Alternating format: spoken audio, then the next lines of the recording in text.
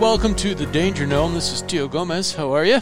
I have with me a listener and a fat bike racer. His name is Adam Sabin, and he is from out in South Dakota. Welcome to the show. Hey, Gomez. Hey, appreciate it. Thanks for having me on the show today. So Adam contacted us. I had put a shout out there to say, hey, what should we do our next shows about? And Adam contacted us and said he listened to the Fat Bike Berkey show and that he had just competed in a race called 28 Below out in the Black Hills that happened the same weekend and thought that we should talk about that race. So that's what we're going to do. Sounds great. So 28 Below, is it right in Rapid City? What trails is it held at? Yeah, it's a great question. So it's actually, technically, I think it takes place, it starts in Savoy, South Dakota, which is about 10 miles straight south of Spearfish. So Spearfish is part of like the northern Black Hills, far western side of the state of South Dakota. There's a trifecta series that the organizers put on each year, which includes a fat bike race, a gravel race, and then a mountain bike race. So this is the first in the series, all based out of the Spearfish area. And the cool thing is actually it takes place primarily on snowmobile trails. They're quite backwoodsy, if you will, much different than your typical groomed golf course racetrack. A lot of backwoods. You're kind of out in the middle of nowhere at times. Undulating terrain, snow conditions can be quite unpredictable. It's a great experience. Cool. Spearfish, and it's not like straight up grooming like what we think about in the Midwest, or we see all the pictures from Marquette, etc. So it's snow tracked in with snowmobiles. That's pretty awesome. And then is it a how long of a course? Is it a multiple lap course, or what's the format? Yeah, so that's another awesome thing about the course or the race itself is that the course takes place over, it's kind of like a lollipop loop. So you start off with about 6 miles of, you call it a climb, more like a false flat, but a kind of steady, low-grade climb up one of the canyon roads. And then that road is closed to vehicle traffic in the wintertime, so it's just open for snowmobiles. And then once you get off the road, you're on anywhere from 3 foot to 8 foot wide snowmobile trails. Kind of just depends on what the conditions are in the moment. And then from there you do like a big 20-mile loop around all the snowmobile trails. You peak out at this overlook called Cement Ridge, where there's an old fire tower at the top. Really cool, beautiful views if you got time to take those in. And then you kind of make your way back around the loop and you descend back down the canyon road to the finish line. And that descent back to the finish, I say it's not really a climb because you're pedaling the whole time. You're still on snow. It's not a steep enough grade where you're coasting at all. You're still on the full gas for those last 6 miles down the canyon road. And then you come to the finish. So it's a 30-mile lollipop course, quite different from traditional Midwest races where you're doing maybe a 6 or 7 mile lap around groomed course, wide track. It's completely different than that. Yeah, cool. Well, so South Dakota, that's not the Midwest anymore? Not west of the Missouri, is it? Yeah, we still call ourselves part of the Midwest. It's maybe upper Midwest or Great Plains region is often a common term, but I still call it the Midwest. Yeah, I think it's technically the Midwest, but it's really the West. It really is like the gateway to the West. It is, yeah, for sure. Especially, that's the cool thing in South Dakota. I'm in Sioux Falls, which is the east side of the state, where the plains are. It's real flat, wide open spaces. But then once you get out west, where the Black Hills are, you really are in kind of the gateway to the mountains there. It's kind of a small pocket in South Dakota that's very hilly, all kinds of rugged terrain, and you start to feel like you're getting back into the Great West out there. Gotcha. So I noticed you have a 708 area code. I'm a recovering Polynesian myself. Okay. Yep. Great way to put it. Did you spend some time in the greater Chicago metropolitan area? Yeah. So a little bit of background. So I grew up in Chicagoland area, town of Lockport, Illinois. It's about 40 minutes southwest of Chicago, right next to Joliet, Illinois. Yeah. So grew up there, was in Illinois all the way through high school, and kind of determined, sometime midway through high school that, if I had the chance to get out of Illinois for college, I would do so. I actually grew up playing the sport of golf, so I played competitive golf my whole life growing up, and then got offered a golf scholarship to go play out in Colorado. So I hopped on the first jet I could to get out of Illinois, and spent 4 years in Colorado after that, and spent a little bit more time back in Chicago in a couple years after college. But tried to minimize my time in Illinois. Great state, great people, but I just always felt a calling to more of like an outdoor lifestyle. And it's tough with it when you're in kind of the concrete jungle of the Chicagoland area. The metropolitan area is just so expansive. You got to work pretty hard to find some seclusion out there. You grew up pretty far out there, though. I grew up right next to O'Hare Airport. Okay, yep, very familiar, yeah. So okay, yep, Des Plaines River Trail. That's it's actually one of the nice little pockets you can find is the DRT. You can feel like pretty secluded there, even though you're surrounded by neighborhoods and metro area. Yeah. And when I think of Lemont, I think of Starved Rock. Yeah, Starved Rock. There's a trail called the I&M Canal Trail that goes all the way from Lemont to Starved Rock and back. And a town, it's awesome. And a town that in France they call Marseille, but in Illinois they call it Marseilles. That's good. I never even thought about that. Yeah, that's funny. So tell us more about this 28 Below. So it was run the same weekend of Fat Bike Berkey. That's something that could, in your original email, you said, you want to make this a bigger deal. It's like, man, you got to choose another weekend. Because does your snow last until, mid-March or what's your season like?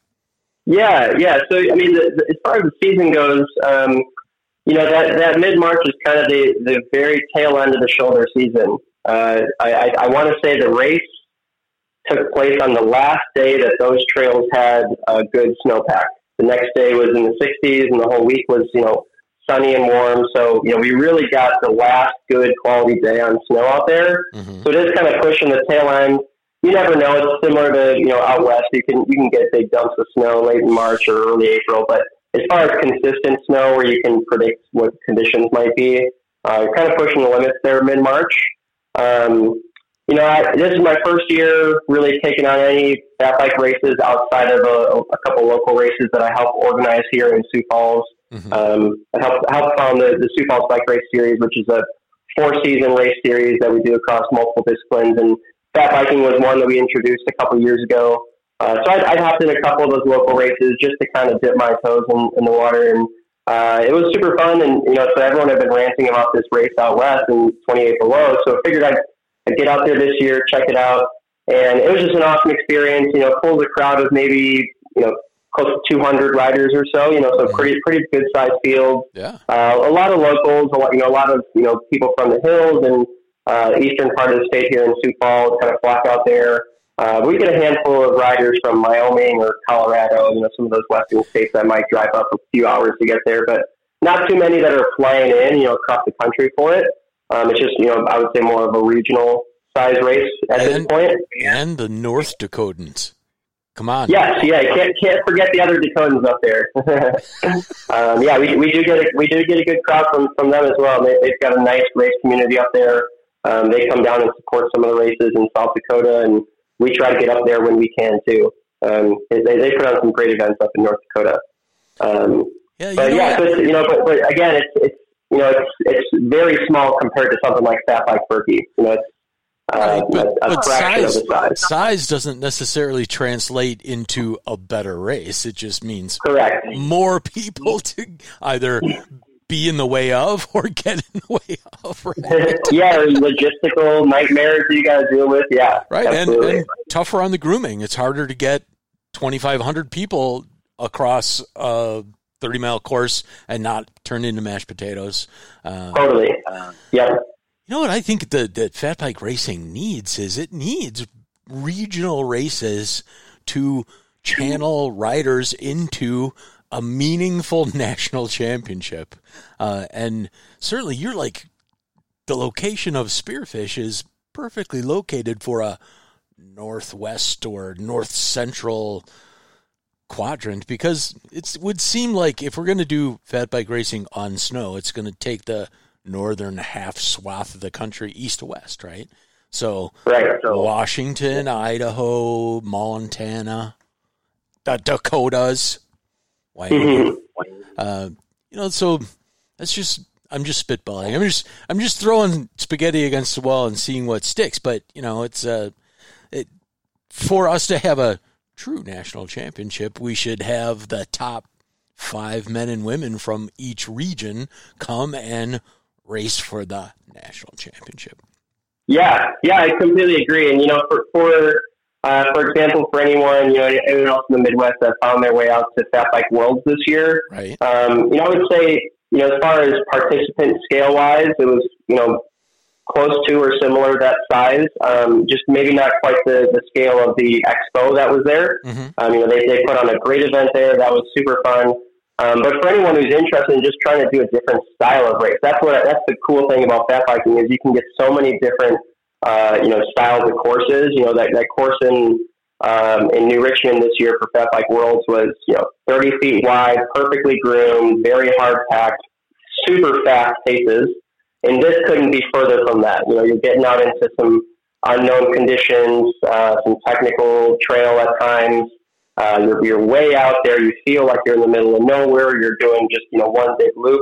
So it's another beautiful thing about fat biking is you can get so many different courses, and that's why I'd love to see a race like the 28 Below become more like a destination type event for people who maybe don't know about it, but they want to travel to some new terrain and see a new race style. It's a great event to travel to. Yeah, absolutely. And I've been lucky enough to talk with people from all over the U.S. About big races, and Alaskans have a whole different idea about fat bike racing. They call races like we do down here, riding around in circles.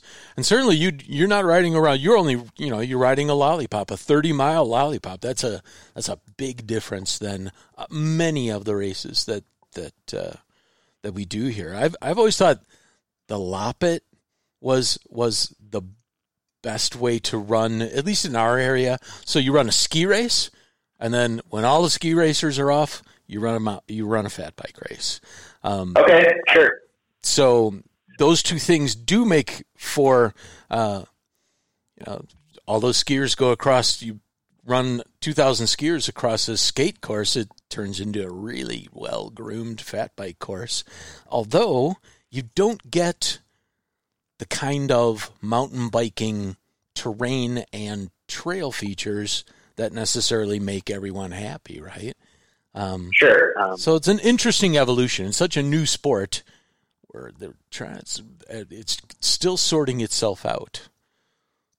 And it seems like it's, I don't know, maybe you know better because you're a little bit more involved with the industry than I am, but it seems like it's somewhat making a resurgence right now.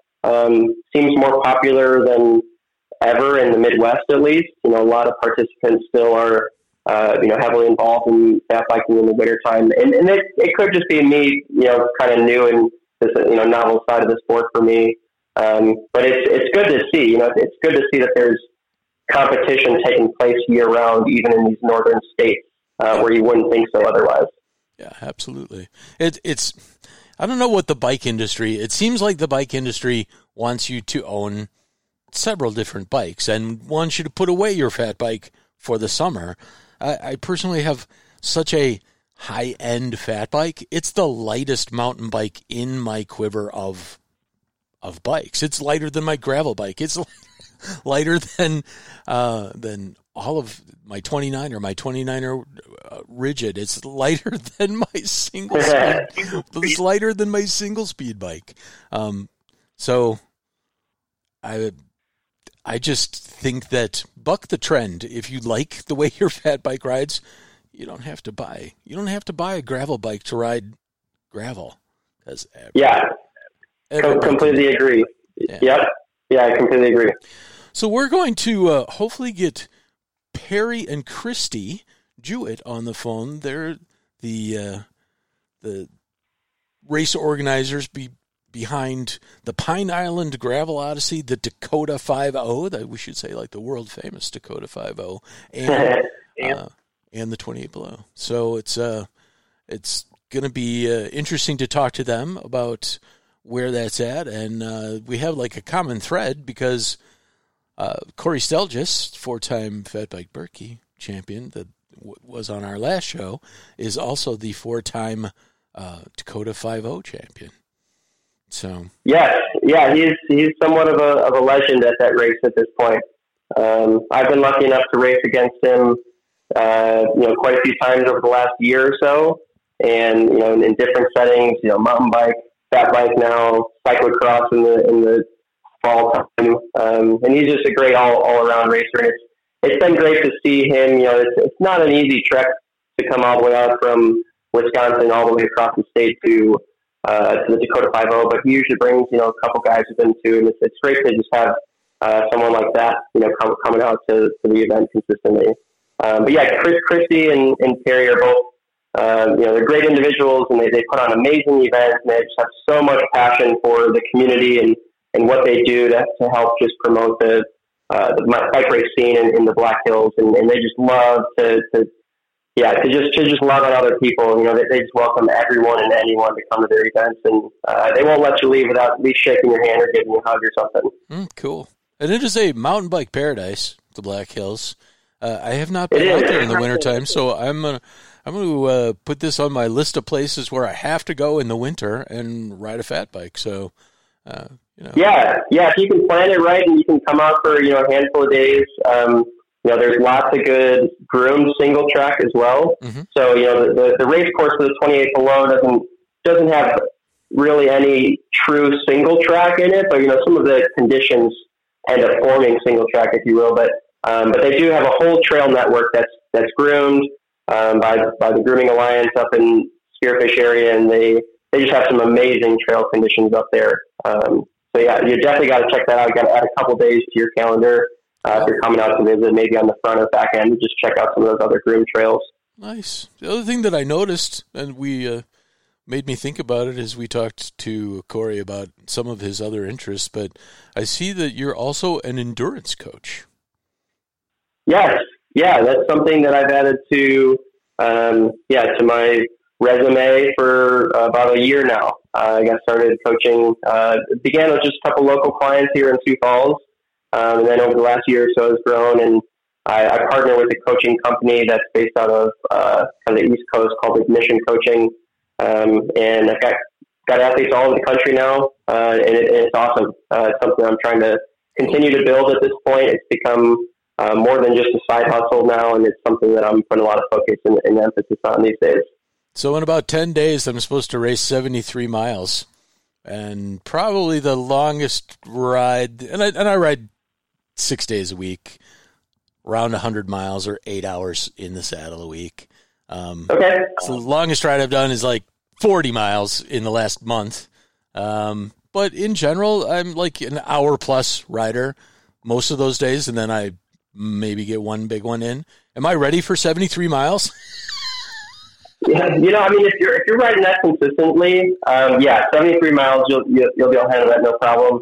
Biggest thing, the longer the ride gets, the more food you got to eat, the more water you got to drink, and hydration you got to take in. So that's what I would focus on if I were you. Is maybe over the next week or so, those hour-long rides, make sure you're eating something.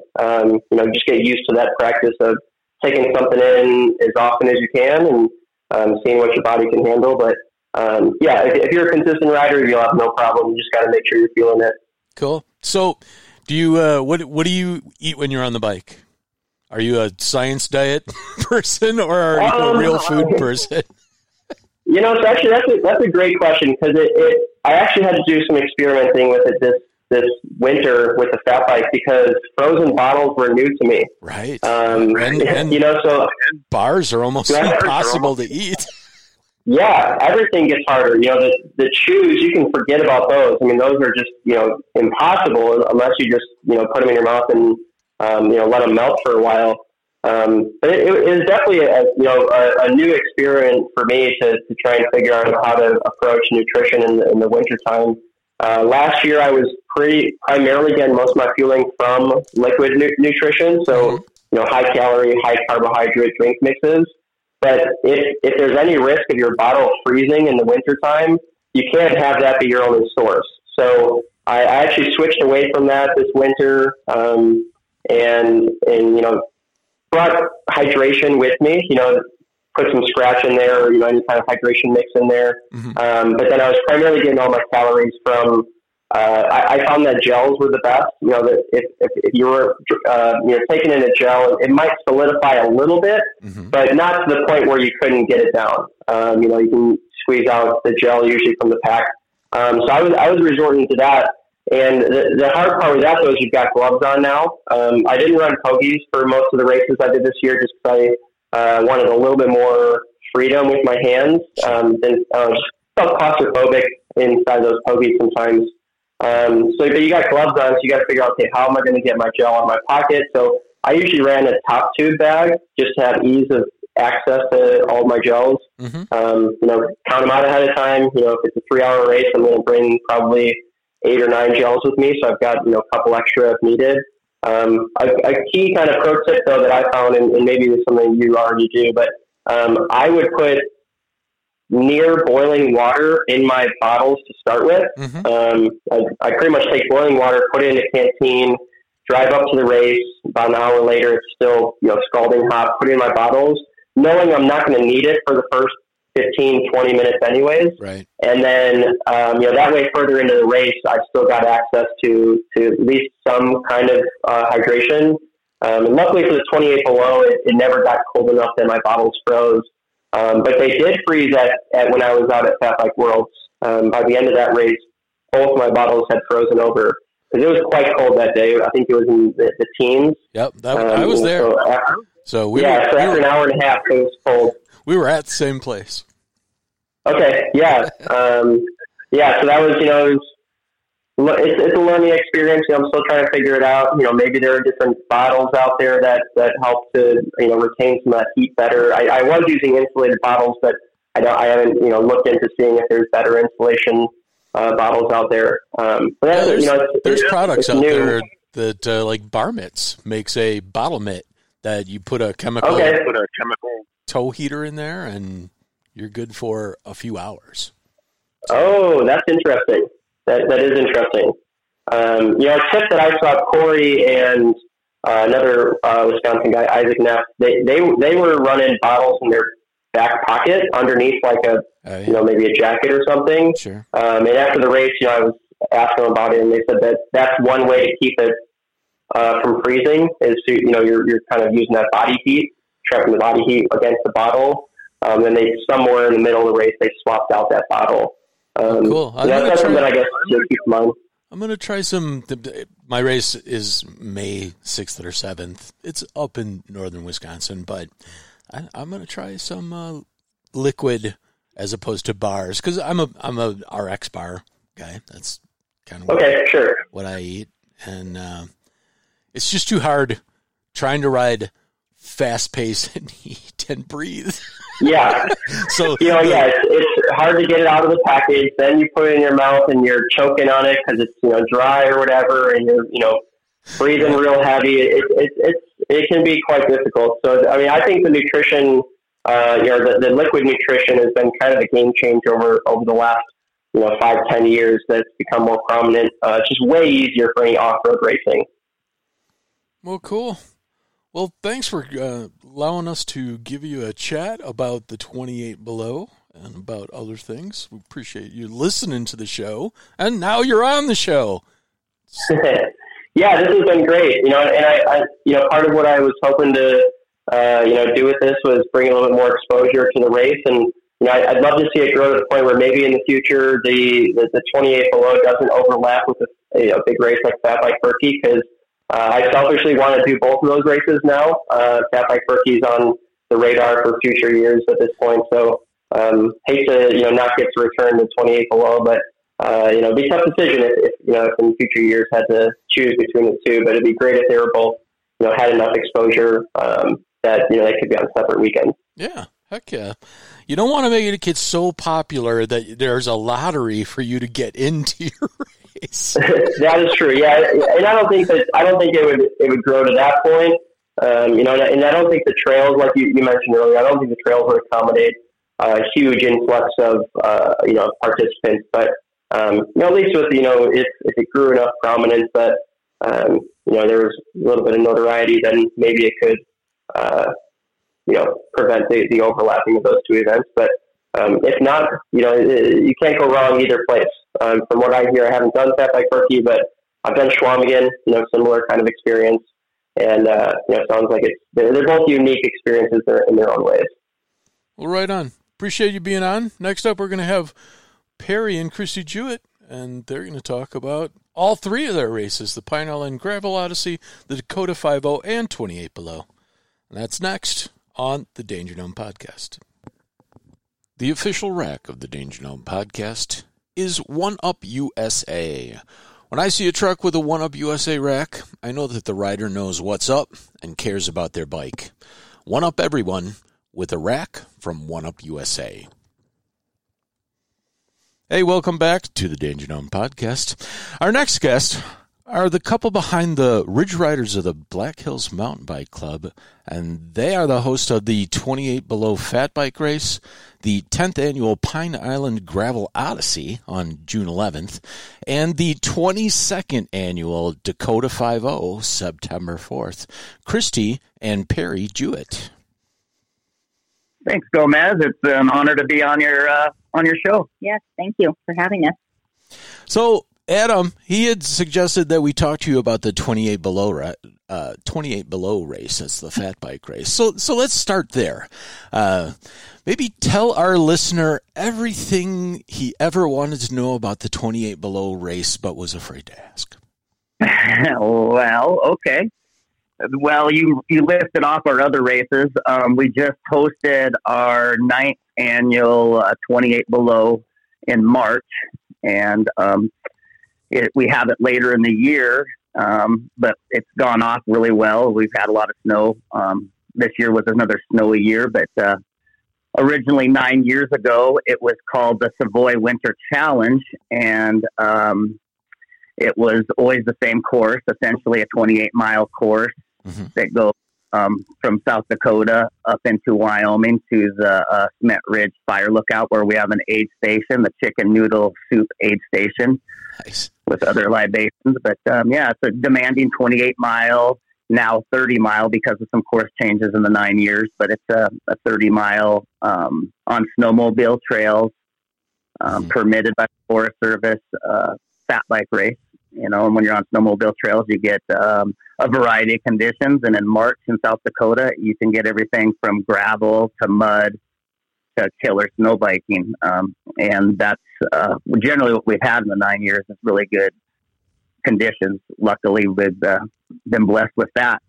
The first 2 years when it was the Savoy Winter Challenge, we also had a ski bike run. We've never done that. We've always been sole cyclists at our events, no running events. But the first 2 years we did have a ski option. Not everybody had fat bikes in 2014 and 15. We wanted participants. We had great trails outside of the expo for skiing. Mm-hmm. So we did offer a 5-mile ski race those first 2 years, which was kind of interesting and out of our element just a little bit, but it was really fun. So those first 2 years we had that. We've always had around 100 riders to up to 200 riders, and it's growing over the years slightly between 1 and 200. It's continued to grow by a couple here and there. Nice. Yeah, so it's based out of Spearfish Canyon, right above Spearfish, South Dakota.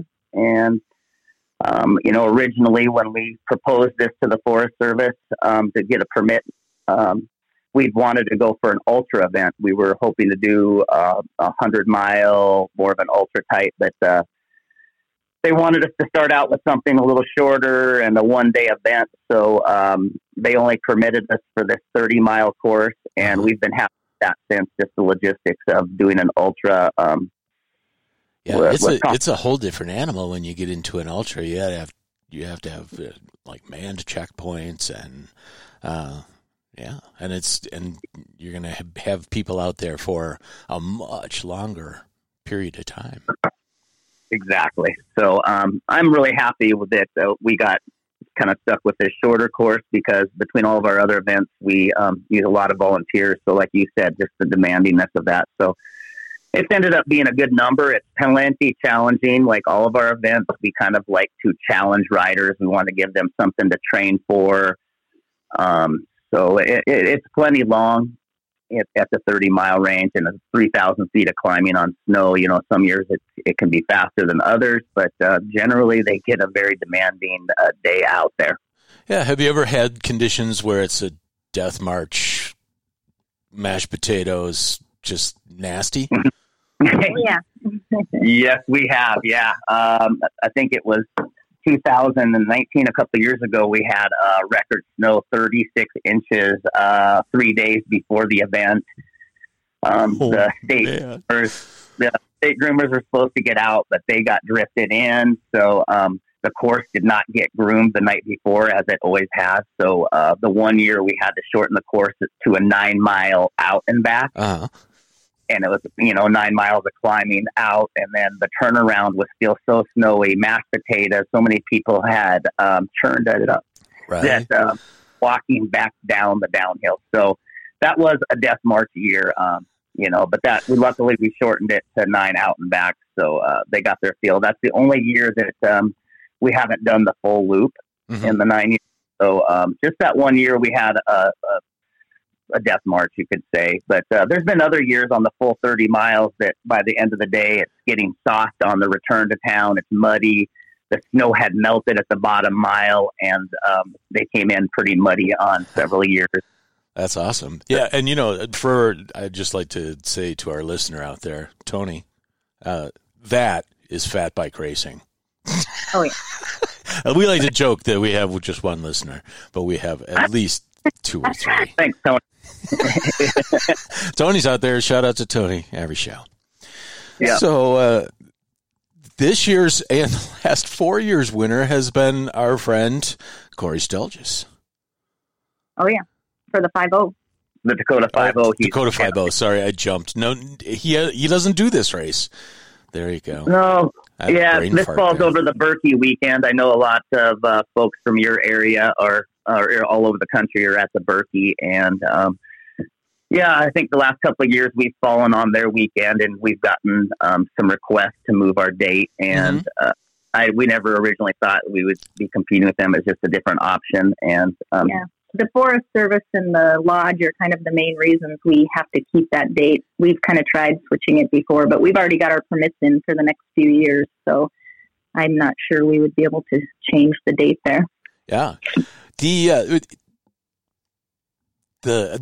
I know you haven't listened to, no one's listened to the interview I did with Adam, but we talked about how these races, both of those races, should be some sort of regional qualifier for a real Fat Bike National Championship, one that is supported by races that feed to it. Sure. The question is, the problem is we run out of snow conditions unless you go. Could we hold the U.S. National Fat Bike Championships up in the tundra of Canada, the Yukon territories? We could do it in Alaska, but it would be, it's hard to get people to move that far, right? Yeah. Yeah. It is. Yeah. Yep. That's a long ways up there. And we should be able to find a spot down here, but that late in the season, it gets iffy. Maybe ours could be a qualifier for the next year. That's a possibility. Yeah. Sure. And, snow conditions are good at elevation, but then you kind of handicap all of the flatlanders, right? That can't acclimate to the thin air. Yeah. No, We're not that high. The highest point on our course is about 6,600 feet at the Cement Ridge Fire Lookout, just a few miles in Wyoming. No more centrally located late season snow than the middle of the country here. So we'll have to see. Someone smarter than me will figure it out. Yeah, and I'll just get to report on it. Yeah, we're there for them if they decide to do it. We like to see people show up to the Black Hills and show off our unique terrain and environment here. So it's always fun. I love the Black Hills. One of my earliest childhood camping trips with the parents in their old Dodge van was to the Black Hills, and I've been back several times. And I'd love to come out for this race because in general, I haven't been going to up to the Fat Bike Berkey. I've been busy doing other things, but I'm going to put this race on my on my calendar for 23, and that would mean that I am going to be a winter sports vacationer going to the Black Hills, which is kind of the next thing I wanted to ask you about is like what other where are the I know Spearfish Canyon is legendary. What other facilities or like trail centers are in the Black Hills that I should ride while I'm there? Well, we've got groomed trails right from our venue near Savoy in Spearfish Canyon. That we have a group here in Spearfish that call themselves GAS, Grooming Alliance of Spearfish, and they groom fat bike specific trails just right outside of Spearfish Canyon.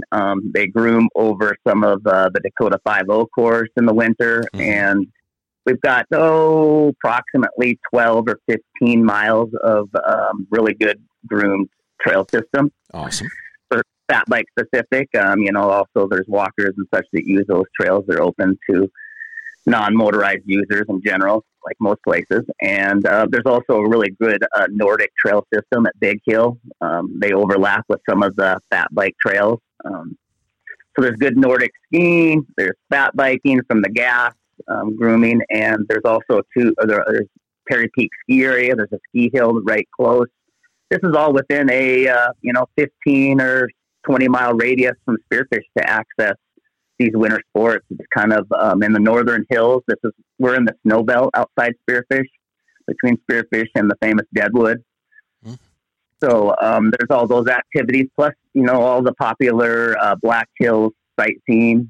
Even in the winter, it's gorgeous to see some of those famous sites: Mount Rushmore, Devil's Tower, and Crazy Horse, and some of those other popular areas. So in the winter, there's plenty to do for you and your fat bike besides just taking in the 28 below. If you come visit, on our website we list out some of the attractions to see while you're in town. Cool. But yeah, the GAS does a good job of grooming for your fat biking. So if you do come here, you have several days worth of exploring just on fat bike specific groomed trails. I think I follow the Grooming Alliance of Spearfish on the interwebs there, on the Instagram. So yep, I've seen your name on there. So let me ask this, since we're in the fat bike part of our interview, Perry, what fat bike do you ride? I'm currently on the Y Cycles Big Iron Titanium. Yeah, I kind of got the want for that bike. That bike stirs me. I like that bike. Yeah, I've got the 2018. I've got 6,000 miles on that bike. What kind of wheels are you running in the fat mode? I like that. I like the wide. Let's see the head. The 85 mil head carbon wheels with nice. Tires, and so I like a wide setup. The Big Iron is capable of riding some of the widest setups, and it's been a great bike. I like the lower top tube with the swag in it for standover, and it's just a really comfortable bike. The adjustable dropouts come in handy. I ride that bike a lot in the summer with 29 plus for touring. Oh, cool. So it's been a very versatile bike between the 29 plus with 2.8s in the summer and then as fat as I can get in the winter. Yeah, and that's a good indicator right there that you're running, the biggest tires on fat wheels, that how much snow you guys get. We do. Yeah. I like to go off the trails, and explore a little bit. So I'm going to IPI next year for the first time, doing the 350, signed up this year. So I'm pretty excited. I'll be looking for maybe some 26 by 100 mil rims for that event, and going just a little wider and going back to 26 with the biggest setup I can get. So, right on. Yeah. Christy, do you know what fat bike you got? Fatback Corvus. What? Yeah. I'm somewhat familiar with that bike. Yeah. Yeah. They sponsored our race for a couple of years and gave away a frame, and so they gave us a nice deal on a bike, and I love it. Fantastic. What color is your Corvus? Mine is black with kind of a neon greenish lettering. Ooh, yeah. I know that exact bike. I spent a 6-month period riding that exact bike, and that's what convinced me to buy 10 beers. Have you named your bike? I haven't. That's actually don't. Not my everybody bike. Names their bike. It's an inanimate object, so it doesn't really deserve a name. Well, cool. So now let's switch gears over to, I can't believe 10 years you've been running a gravel race. So you had to be like your point of the spear of the whole gravel movement. It's called the Pine Island Gravel Odyssey. Correct. Yeah. Well, it's just, and that's just adds to our repertoire of, fat biking and gravel and mountain. And in the Black Hills, we have world-class riding, whether it's on snow, gravel, or, trails. So it's just natural that we offer this. I was riding gravel in the shoulder season. I was, as a mountain biker, never a big fan. We're going to ride to the trails. We got gravel to ride, and that's a gravel grinder. So it had a negative. As I got older and wanted to explore further, I started falling in love with gravel, and so we decided to host events. It's world class riding. You can get to different locations, and so we decided to roll that race out 10 years ago, and it's been popular and been really fun since. We've had all the same courses in the 10 years, and we hope to shake it up a bit in the future with some new courses. But the ones we offer 4 distances for the Odyssey, and last year we added a shorter course. Like I said, we always have demanding courses, but we added a 45-mile course that we allow e-bikes on, our first e-bike course, and we had 6 or 7 show up last year for that, in the e-bike division of the 45-mile. We also have a 70-mile course and 110 and 200. Yikes! So it has to be there because there's a trail there called, and it's gonna. I'll take a shot. Is the Centennial Trail? Am I close? Oh, yeah.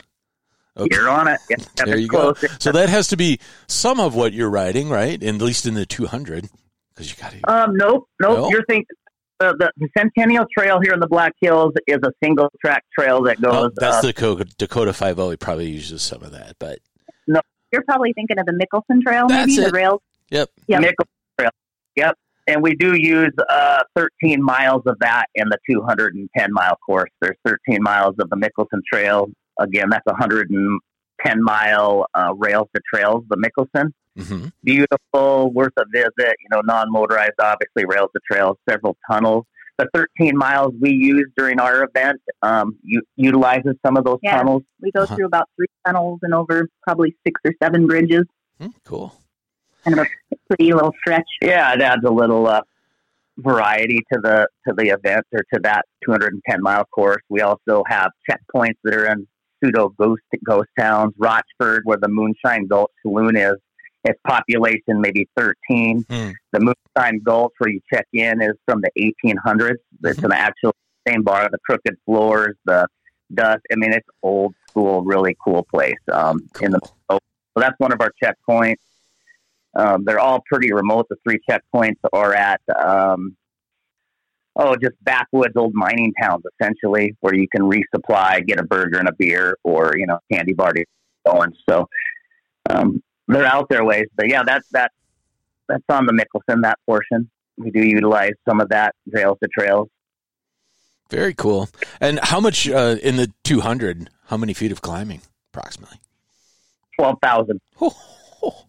Yikes. Yep, 12,000. It makes for a long day. I think we've had the course records of just a little over 12 hours, and generally people are out there for 21 hours to finish that. We have it set up on a 10 mile per hour average for the cutoff times, depending on where you're at in the course. The first 70 miles are basically all climbing. Yeah. And then it kind of rolls after that. And so it makes for a long day for us. The other 3 events, we have the award ceremony the afternoon for the 45, 70, and 110. We wrap up that award ceremony. We go over and wait on the finish line and greet all the 210-mile finishers until, maybe 2 in the morning when the cutoff time is. And then the next day, for those long people, we have another award ceremony on Sunday morning, just for the 210. So it makes for a big weekend for Christy and I and some of our volunteers out there. But this year we're going to put the 210-mile on track leaders, which will be a little bit more interactive for family and friends that are wondering where their people are. It'll make it easier for us to monitor riders while they're out on that remote 210 miles. It's most places in the hills, like at least on these courses, there's very little cell service. Right. So it's been kind of a big task to keep these riders safe, keep an eye on them, and also keep people off the course so that they can enjoy it on their own and have that experience. So I think track leaders will make it kind of fun for people across the country to see where these riders are at, and loved ones and the race directors. Yeah. Out in the middle of the night with and that's in June, right? Correct. Yep. So all the big predators will be out of their tents. Yeah. Yes, we've had some sightings. There's been mountain lion sightings on course. Jumped over on that Mickelson Trail. A mountain lion jumped over the railroad grade over in front of a rider. There was another mountain lion on the 45-mile course last year that this gal ran into and had a little scare, but she made it through. This lion actually had 2 cubs with her, too. Yikes. Wow. Yeah, because that's wild country, man. That's It is. Oh, yeah. Elk. They often see elk in the high country on the 210-mile race. And we had our first bear sighting. Was it last year? Yeah. Yeah. Yeah. And, the most injury-prone wild animal is the American bison, because people think, oh, I'll just stand next to this big buffalo and get a picture. And they're ornery wild animals at times. They're like, get out of here. Yeah, we do have bison in the Black Hills. That's very in the southern hills. Custer State Park you encounter them frequently down there, and they're scary. Once you know what they can do and how fast they can run, you do not mess around with a close encounter with that animal. And wild asses. I remember the wild asses being very fond of wanting to eat our granola bars. Yeah. Custer State Park. Yeah, they're down there as well. Yep. Well, and that brings us to the granddaddy. Is it the oldest Black Hills mountain bike race, the Dakota 5.0? Well, ongoing, certainly. I mean, we've had races here in the hills since the mid '80s. And the Ridge Riders Mountain Bike Club was formed in '85, and by Les Heiserman, and he was kind of my mentor. I was 13 years old when I went to my first mountain bike race. Nice. And I worked for the Ridge Riders. I took a BMX bike to a mountain bike race in 1985 and had my Haro Master there, and I was trying to ride the course. I was a volunteer, and I watched the gate, and there was a huge mud puddle everybody was riding around, and so I didn't think that was right. So I made a barricade so that all the riders had to ride through this huge mud puddle, and that's kind of how I got started mountain biking. That was 85. Next year, I came back as a 14-year-old with a mountain bike, and I've been racing ever since. And helping out the Ridge Riders, I went up through the ranks as a junior all the way to expert and traveled around the country racing, and then helping Les put on races. And so I kind of learned from him. And as I got older, I did a race in Laramie.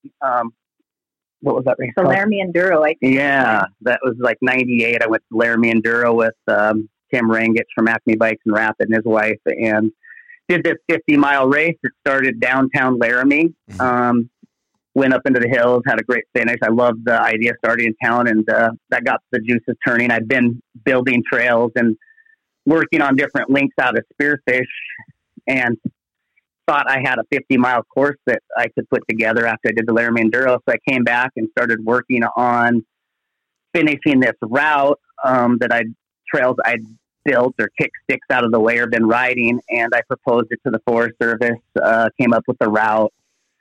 And in 2001, rolled out the first Dakota 5.0 50-miler starting on, downtown Spearfish, and 3-mile climb of gravel to get to the single track at the Forest Service boundary.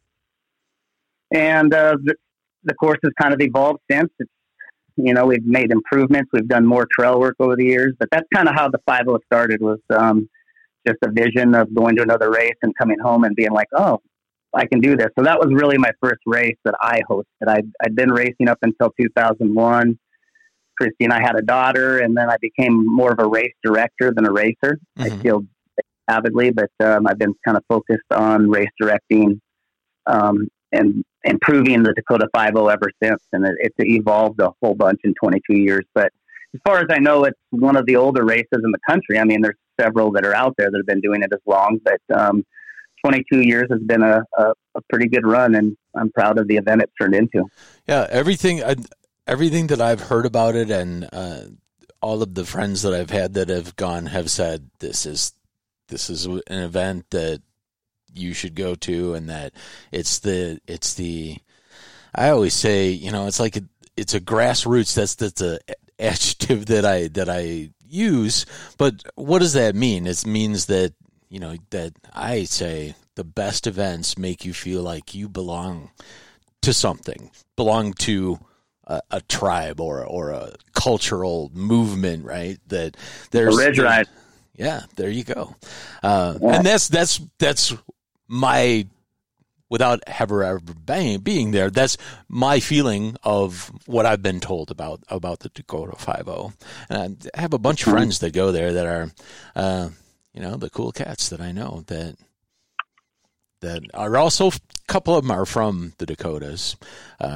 Tom Everson, Hurl Everstone, that cat, that's the first guy that I had heard of that goes and did that race fairly often. So, yeah, he's a good friend of ours. He brought out the rest of that tribe, what we call the Minneapolis Mafia. There you go. Yeah.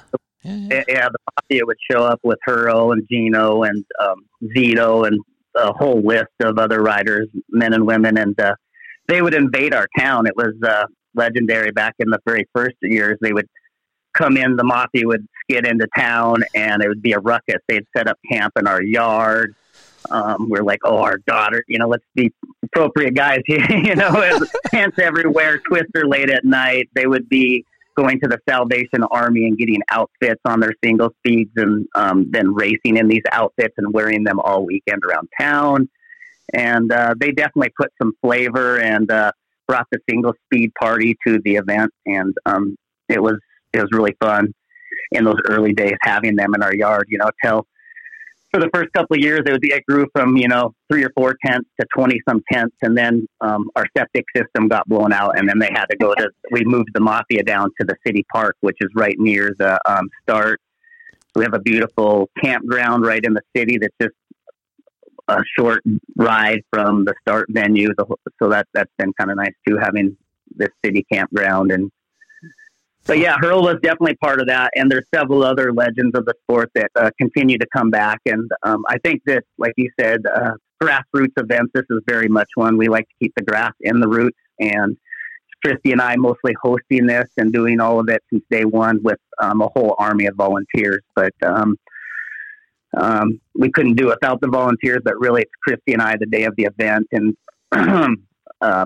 starting it all the way to the awards ceremony. And we like traditions. So I think, Smokey Bear's always been there to start it. I was a wildland firefighter, and Smokey Bear's been there every year. And some of the traditions that people expect are still ongoing, the Bacon Station and some of those things that have gotten really popular over the years at other races might have started here. And a truly rugged course that I've ridden some of the trails that Centennial Trail that I mentioned. I've ridden a bit of that, and I ridden part of it. I walked a bunch of parts because the climbs, Lordy, man, straight up climbs. But fall line trails. Black Hills, we're kind of known. I've always said, welcome to the Black Hills, roll your watch back 20 years. And there's a beauty in that. A lot of our trails are old school. I always do the hang loose with my hand. That's how wide a lot of our trails are, narrow, fall line trails, and just old school style. And Centennial has that reputation. It's a very difficult trail. It's 100 miles. We don't use that on our course in Spearfish. We're a little bit further north of the Centennial Trail, but the Dakota 5.0, it was, 80% built by myself and a few other ridge riders. We built that trail, and we do all the maintenance on it. It's a 50-mile loop, and it is pretty rugged. It's gotten more contoury over the years. We've put in some more switchbacks, but it's still got the old Cardiac Climb, Recovery Ridge, Dakota Ridge, K-Nectar, Twin Bridges, and all these little trails that are unique in their own flavor. There's a variety of fast parts, rock gardens, steep climbs, and steep descents. So the course has a variety, and it is pretty rugged. It is hand built. It's not flow trail. It makes a really awesome 50-mile course. And we ran the same course clockwise for 13 years. 2013, we decided to run it in reverse. It was the 13th annual. We had the motto, is it a blessing or a curse? We're going to run it in reverse. Oh, nice. Yeah, and so we weren't sure how that would work out. We did it in a way. We rolled it out. There was some steep climbs. Dakota Ridge up is 2 miles of steep climbing, but it worked out. And now we alternate the course every year. So starting in 13, we did reverse. So odd years are in reverse. Even years are clockwise. Nice. And that's so again, cool. it'll be clockwise. And so it's pretty split on how people like it. They think it flows both ways, but clockwise seems to be a little more popular, maybe. But some people choose the year they come on the direction we're going. Some people don't. Most people don't care. They just show up. Again, this year it's sold out in about just a little over an hour with 800 riders signing up. It's a self-imposed.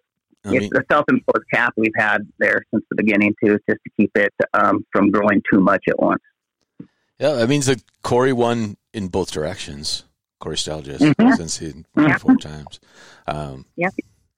So hats off to Corey again. And so who's the odds-on favorite in the ladies division to win? Is there we have a gal. I think she was from Canada, but I think she moved. Her name is Jenna Reinert. Oh yeah. She's won the Fat Bike Berkey a couple of times. Sure. I think she's from somewhere up in the Northwoods there, either on the Minnesota side or the Wisconsin side. Yeah, she's involved in a bike shop, I believe, up there as well, if I remember right. She's coming back. She's won it several times and always up on the podium near the top. She wins every time she shows up. Well, that's what we used to say about her for Fat Bike Berkey too. Because of her familiarity of the course, because she's won the 40 so many times, and she's from that area, was my understanding anyway. Jenna, and I know she broke her femur, so she's like coming back from that. Okay, yeah, because she didn't show up there for a few years, and then she just last year was her first year back in a while, and she took the win. Nice way to go, Jenna. Yeah. up there too. She started coming 2 years ago. Who? Sonia Pond, now Sonia Matson. Oh yeah, Right, yeah. Sonia. Yeah, she's. I thought for sure she was going to win Fat Bike Berkey this year because she won the Fat Bike Nats. But yeah. Well, we had a new champion at Berkey. So you told such a good story about the Minneapolis Mafia. Do you have one more Dakota 5-0 story that maybe involves a bear or a ornery wolverine or badger varmint story? Well, we're famous. This is open range trail. I mean, one of the big things about our course is there's cows out there, and it's open range. Obviously, we can't do anything about that. So a lot of times the leaders are, confronted with cows on the trail and either going around them or blasting through the cow pies. It's a shit throwing good time, I guess. Yeah, that's yeah. I've encountered some open range cattle, and it can be interesting for sure. Yeah, they're on trail, so that's part of it. We've had we had a unicyclist do the race one year. That was pretty legendary, and he got lost several times. We kept him on course and eventually had to take him off because he was pushing all the cutoffs, and my volunteers would have been out there all night. But we've had, tandems do it, obviously. That's pretty challenging, single track for a tandem, but every year we have some of those show up.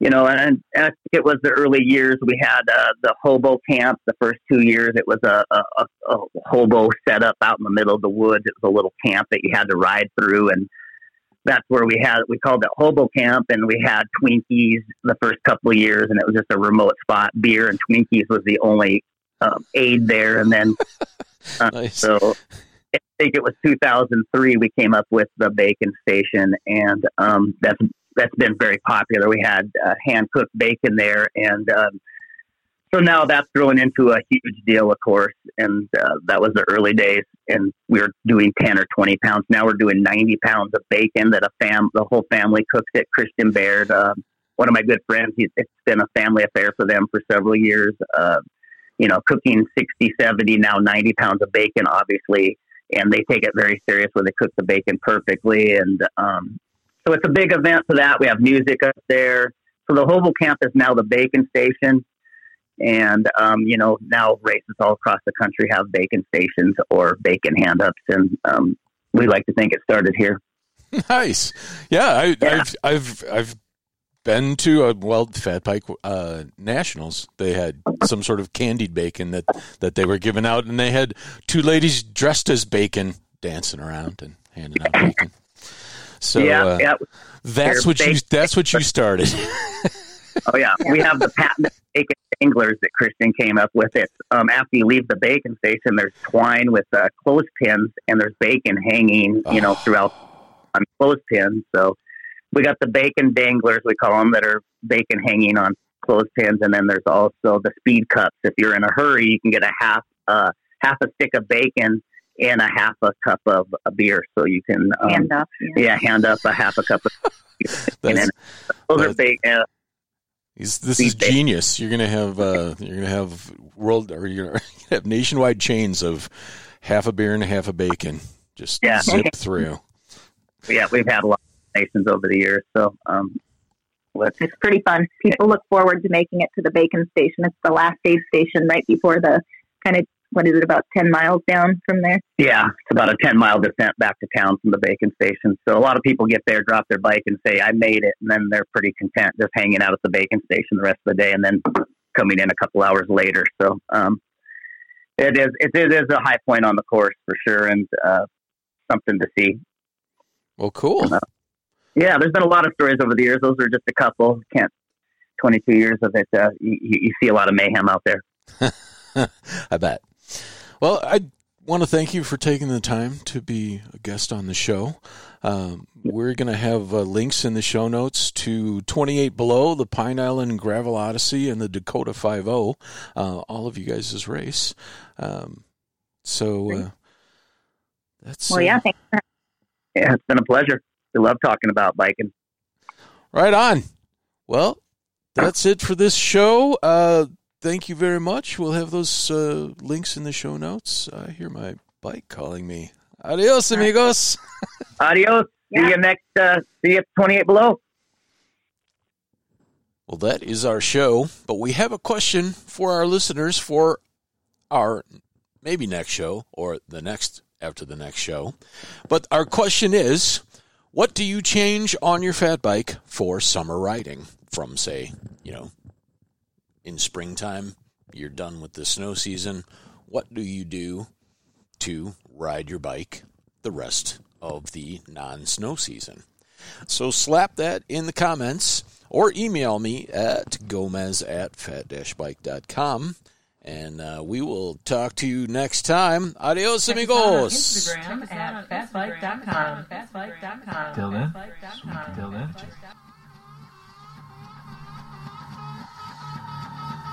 Maar Amber is ook best weer te feit, behalve als we een film scannen.